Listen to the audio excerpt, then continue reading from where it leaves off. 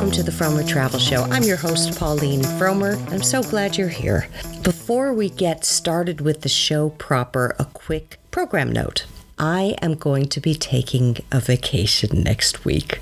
Not going to be traveling anywhere, just going to take a little time to do other work and to maybe spend more time with my family. My daughter's home from college. The other one's going next year, and I want to make sure we have quality time together. So, another thing I want to discuss before we get to the guests is something I've discussed for the last couple of weeks. It's our Best Places 2021 article, which is very different this year because this year we got a lot of amazing writers to help us with it. And it had a different focus. In years past, it was all about what are the great places in other parts of the world and in the United States, but mostly the other parts of the world that you should go out and explore right now. You know, when you finish reading this article, go out and explore. This year, everything is different. Not only travel, although that's hugely different, but also maybe why we travel and the fact that we're not traveling right now. But we can still think about destinations because they have a lot to show us. They're places where history has happened, where great nature sites may be, where we can learn a little bit about our friends and neighbors. And so that's what this year's article was about. And I'm proud to say, and I'm raising this because I want you all to check out these articles. Our little article has spawned a whole bunch of other articles commenting on it. So you can read about our article in the Washington Post and in the Associated Press, and Axios also covered it for their newsletter. So that was really, really thrilling for us. It was all very positive. Nobody is saying, what was Frommer's doing? What the hell were they thinking? No, it was all very nice, but some different thoughts on it, which as somebody who helped create this article, I found really fascinating. And if you've read it, I think you'll find these offshoot articles pretty interesting too. Okay, let's start the show.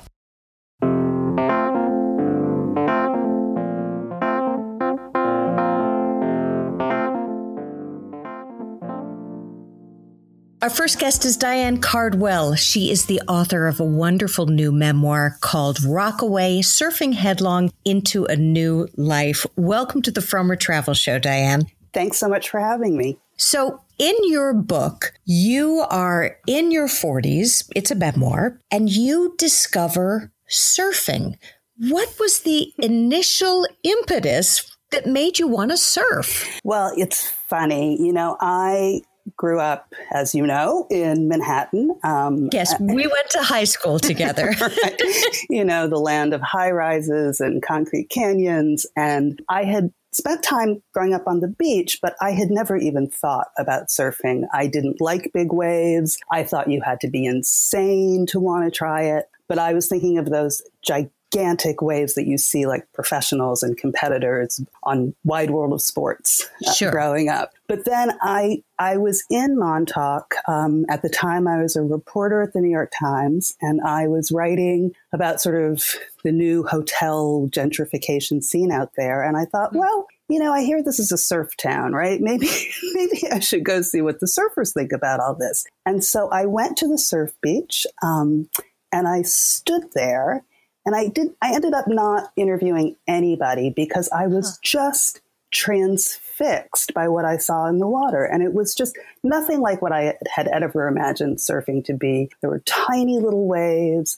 There were these incredibly graceful looking creatures, you know, kind of mellow. And it almost looked like they were dancing on the water. And I just thought it was the most beautiful, kind of in tune with nature, in sync with the ocean thing you could possibly do. And I thought, maybe I could do that. And then I came back later that summer, took a lesson, was terrible, but got to my feet for like an instant. And I was immediately hooked. I just thought this feeling of tapping and force of the universe, gliding over the water, flying towards the shore, it was just a miracle to me. Well, that was kind of the miracle to me as a reader in the book, because I came to the book with a lot of preconceptions. To me, when you say surfing, I think Spicoli. Exactly. In Fast Times at Ridgemont High. And I think you probably have to be high. Exactly. To be surfing. And I know it's a sport, but I don't really think of it as a sport, but that's totally wrong, right? Yeah. So it is very much a sport, and they're, and very competitive, and it's going to be in the Olympics this summer for the first time, next summer rather. Right. But what's interesting is that it does give you a kind of high, right? I mean, you get this adrenaline rush from it, but you don't have to be, a kind of blonde, tattooed stoner dude to get into it and to love it. And in fact, in New York and a lot of other kind of urban surf towns and surf scenes, the surfers are actually kind of, intense, ambitious people who are basically wrapping their lives around surfing, like working extra jobs, working weird hours, doing whatever they can so that when that wave is good, they can hit it. Well, that was another key element of the book, is you not only took up a hobby, which became very central to your life. I don't know if you can call that a hobby, but you also created a new social community for yourself. Right.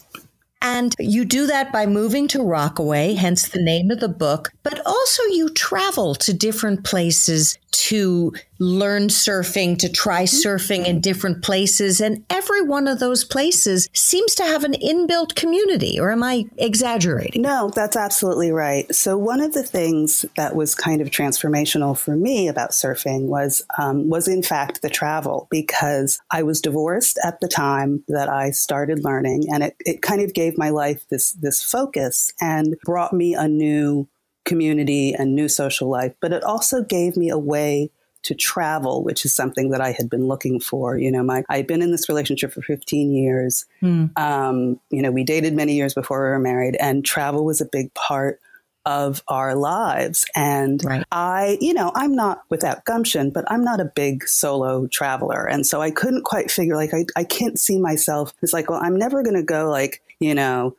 backpacking on my own to Machu Picchu, right? That's just not who I am.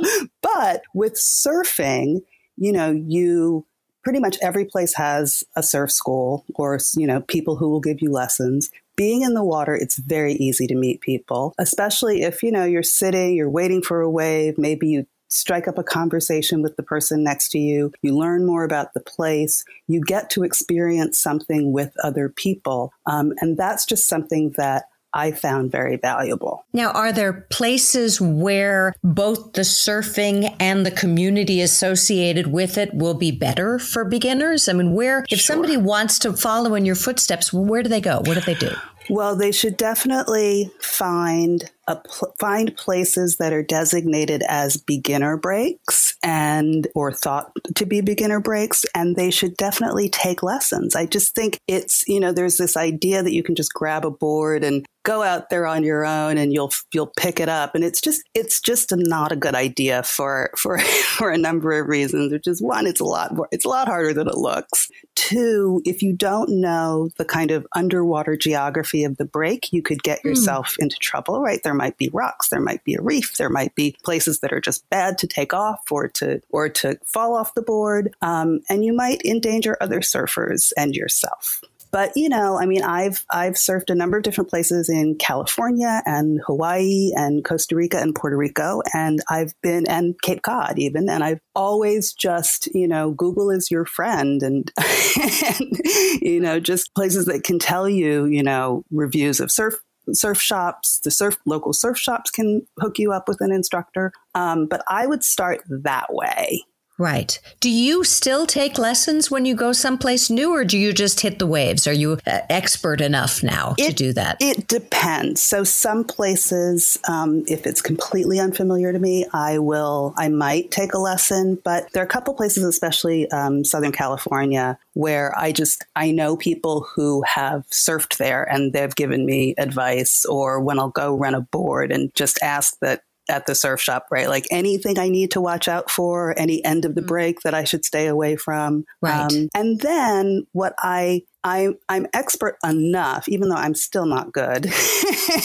I'm sure you're good. You do it almost every day, I'm right? Not.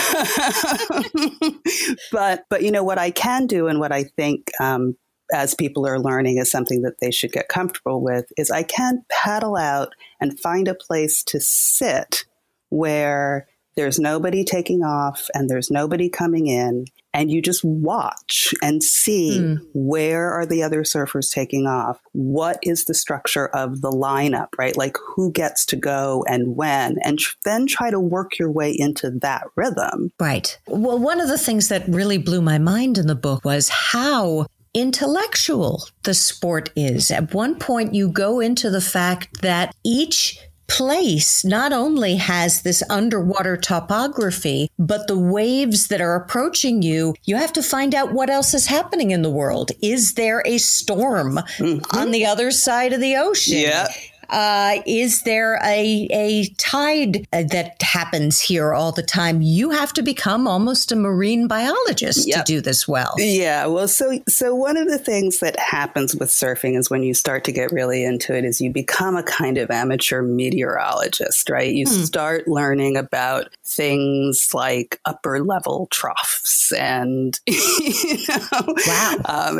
And sort of. What's an upper level trough? It's basically a certain kind of band of air pressure. I can't remember which level of the atmosphere it's in, but it tends to, draw storm activity up. So basically these are some of the forces that guide whether a storm forming off the coast of West Africa comes, how it develops, and how it will travel, and if it will bring the east coast of the United States waves. And these are obviously global forces, and they guide what's going on in the Pacific and what's going on in the Atlantic and every other body of water. And the very complex interplay of tides and cycles of the moon and those storms and whatever the underwater topography, which is called bathymetry, will determine whether you're going to get waves or not. Wow. Yeah. And you also talk in the book, and this also takes you away from the Spicoli stereotype, that this is a sport that the Polynesians had been doing for centuries. And I don't know why I didn't realize that, but that makes sense. Right. So it's what we think of, so modern day surfing definitely has its roots in ancient Polynesian surfing, but there's evidence that humans have been riding some sort of craft in the surf, whether it's, planks or bundles of reeds or logs, or, beautifully carved surfboards all over the place, as long as we can tell, like that for centuries. So Peru, West Africa, and of course the Polynesians, who are the progenitors of our modern day surfing. But the sport has changed drastically because of modern technology, the way they build surfboards right now. Certainly. So the Polynesians, the royalties, surfed these enormous boards that could reach like 50 feet long. I think, I hope I'm not misremembering that number, but anyway, very heavy, large wood boards. And that has evolved to be much lighter, harder, polyester, sort of styrofoam, different kinds of styrofoam-like materials that are then wrapped in fiberglass and epoxy so that they are super light, but super durable. Now, I hope this isn't a sexist question, but as I said at the beginning, Spicoli is the one I think of, and I always think of it as a male sport. Was the change in the surfboards, did that make it more female friendly? Easier for women who might have less, upper body strength? Because it was clear from the book how much strength you needed to develop to do this well. Yeah, absolutely. So it's hard to know because the truth of the matter is there have been women surfing all the way back. So ancient Polynesian women surfed and royalty surfed and were among some of the best surfers. So, But I would say that certainly certainly it does take upper body strength. I think surfing is probably naturally easier for men, at least the pop-up and paddling. But the actual riding of the board, women might have an advantage because we have a lower center of gravity. So certainly you've seen more women become more prominent in the sport. And I see, there are tons and tons of women out there at the break where I surf and also when I've traveled. So I think, I just don't know what the numbers actually are, but professionally, women's surfing has definitely taken off in the last several years. But you see women taking on big wave surfing. Sure. Right. Yeah. Interesting. So in the book, you change your whole life. You move to Rockaway so that you can surf more regularly. How did you overcome your fears? I mean, I think a lot of people listening to the segment may say, well, isn't she scared of sharks? Or isn't she scared of being injured? I mean, it looks like a dangerous sport. How did you talk about this in the book, but how do you get over the fears? Well, so the answer is yes, I'm afraid of all those things. Have you ever seen a shark? Has that ever? Knock on wood, no. Not while I've been in the water. So, but they're out there. And I have been injured and I am afraid of injury. And I guess the answer is that I think with any kind of fear, you have to kind of look at it and try to figure out where is that fear coming from? And is it a fear that's a good fear to have? Like, should I take precautions and what have you because of that? Or is this just an insecurity that I have that's in my head because I don't think of myself as the kind of person who does X, Y, or Z? And that was a lot of what I had to work on with surfing. But again, I think a lot of the dangers of surfing are greatly lessened if you know what you're doing and if you always pay attention, right? I mean, surfing takes one of the things that's great about it is that it is one of the most present activities you can possibly do because you need to pay attention to what the ocean is doing. You need to pay attention to what other surfers are doing, the way the tide is changing, where the currents are going so that you can stay safe. And so again, one thing, if you are afraid, take a lesson, go out with an expert who's going to help you figure out, where are your weak points, where are your strengths, how should you be looking at the ocean, and how should you be handling your board. The way you describe it in the book, it sounds like a very meditative thing to do. I mean, you're totally, I hate to say it sounds so cliched, but you're in the moment. Yep. And that is deeply relaxing and deeply satisfying from what I read in your book. Yeah. I tried surfing once. I took a lesson. Good. Unlike you, I get seasick on a swing and I just got so nauseous. I had to get out of the water. I couldn't do it. But I was so jealous reading your book because you really make it sound like nirvana. Yeah, it is pretty great. But I think, you do need a basic comfort in the water, in the ocean, because it does move and it does change.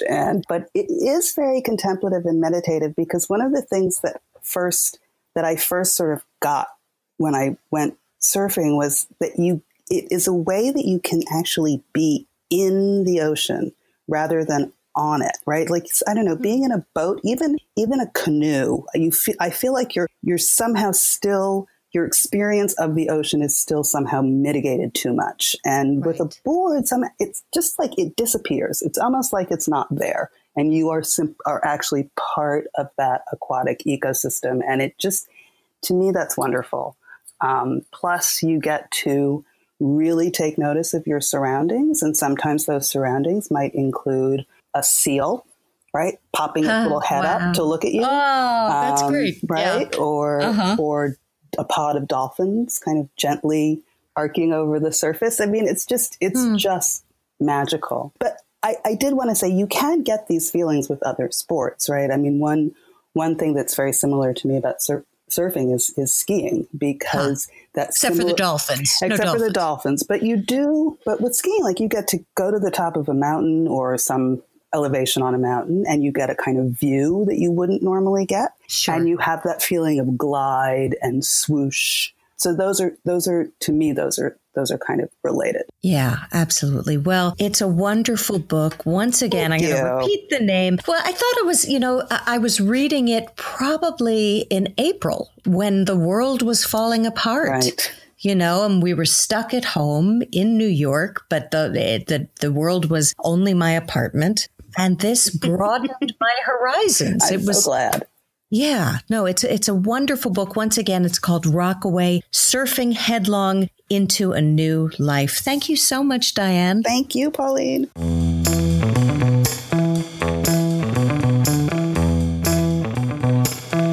Our next guest is Corey Ross. He is the producer of a traveling exhibit that may be coming to a city near you soon called Immersive Van Gogh. Hey, Corey, nice to have you on the Frommer Travel Show. Oh, Pauline, it's a pleasure to be here with you today. So I understand that this show started in Europe. Can you give us the history of the show first? Sure. So Immersive Van Gogh is from a group of creators who were involved in a show a number of shows in Paris. And so the main creator of the show is a gentleman named Massimiliano Siccardi. And the composer of the music of the show is a gentleman named Luca Longobardi, and they're both Italian. But where they really had their breakthrough was in a venue called Atelier de Lumière in Paris. And they did a number of projection art shows, including a very big Van Gogh show.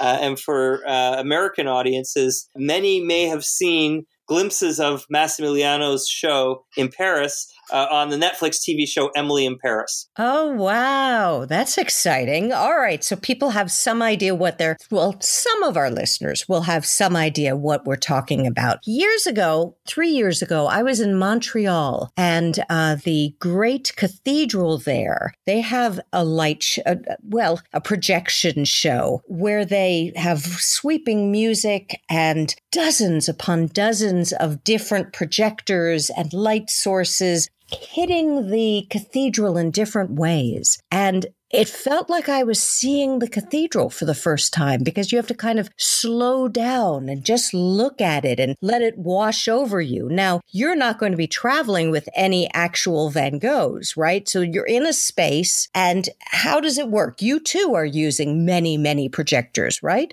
Yeah, so the show in Montreal, which is a fascinating show, has a number of similarities to what we do. There's a number of things that are different about what we do. But so first of all, our show is not a traveling show. We're going to stage it individually and uniquely in a number of cities and simultaneously. Right now we're in Toronto, and shortly we're going to be in Chicago and San Francisco, and hopefully more cities. But the artistic endeavor begins when we find a building that is interesting to us, that has interesting architecture, and is an interesting location, maybe because it's a location with some historic use, that our artistic use of it will kind of turn into a new direction. So we start by looking for the locale, and then the art begins with Massimiliano sending in a team who take all the measurements of all of the space, the floors, the walls, the columns, the rafters. Everything is mapped digitally. And then from there, he's able to begin to conceive of a show. And in our case, it's based in Van Gogh's art, but how it interacts with the architecture in the building, and the whole piece becomes something quite unique and new, both for the building and for Van Gogh. So the experience that you have when you walk in is really like none other if you haven't been to one of these shows. Every surface is illuminated with the art, which is projected. We have dozens and dozens of projectors, something like 500,000 cubic feet of projection, to give you an idea of the scope.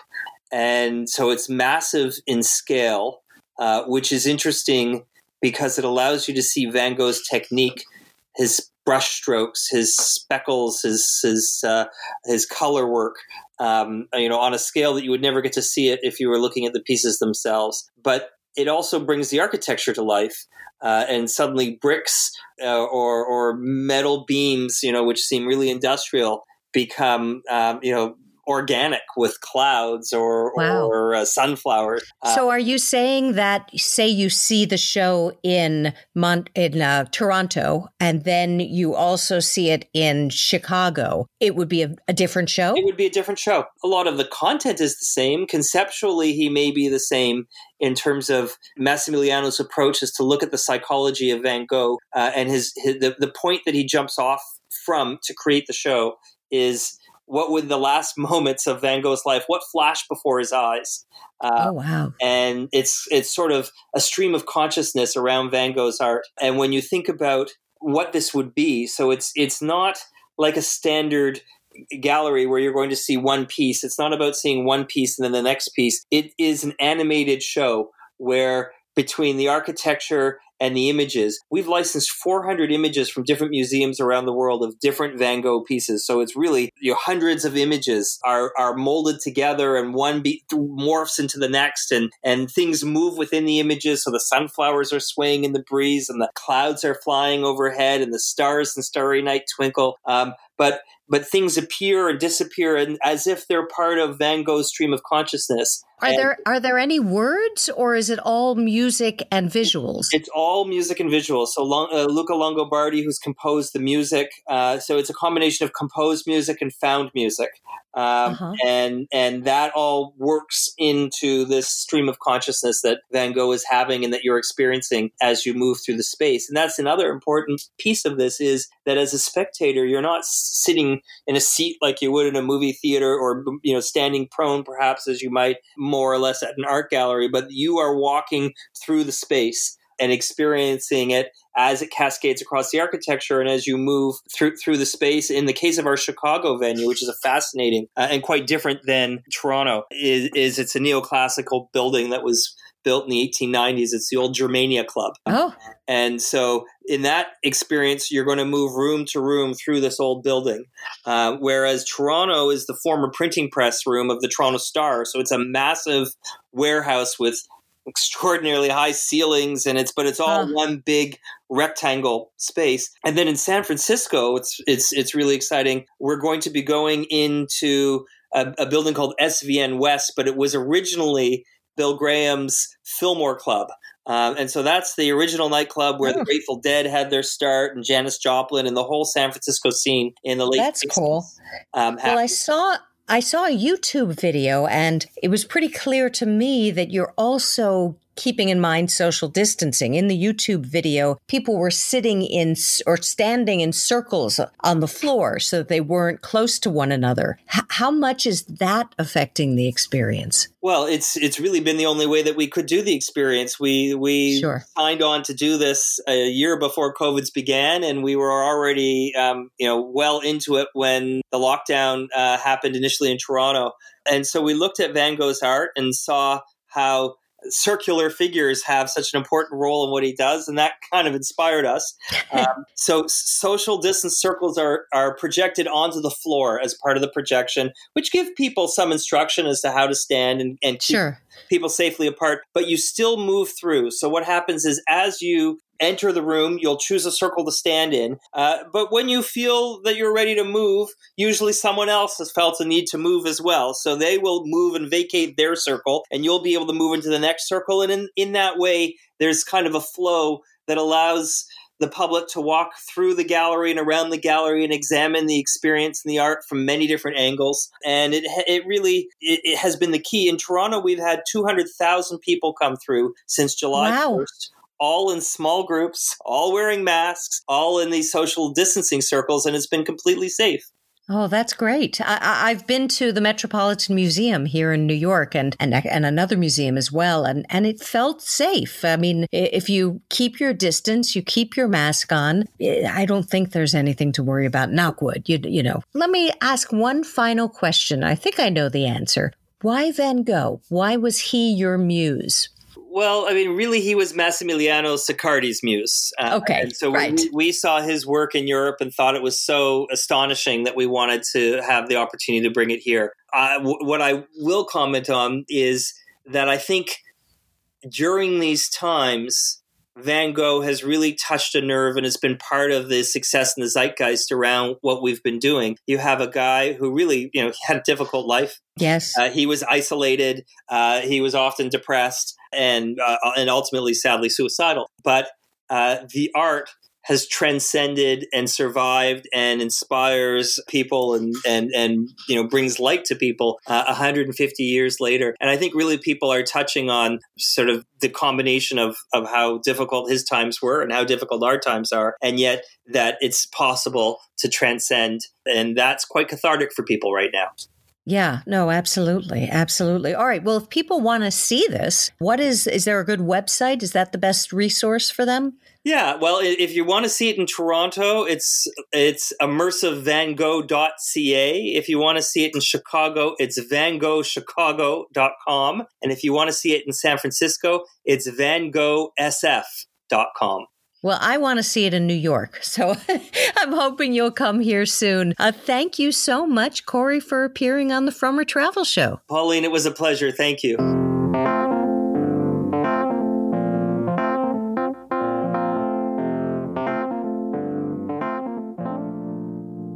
That was fun, wasn't it? Well, that's all I've got for you this week. As always, I'm so grateful that you're listening to this. I'm grateful that I have the privilege of discussing the topic of travel, which for me has been a blessing. It's a blessing I was born into, but a blessing nonetheless that I get to study how people live all around the world and then share that with all of you. Let's hope we all get to be out on the road in 2021. For many of us, me particularly, but I'm sure many of you too, this has been a drastically life-changing year.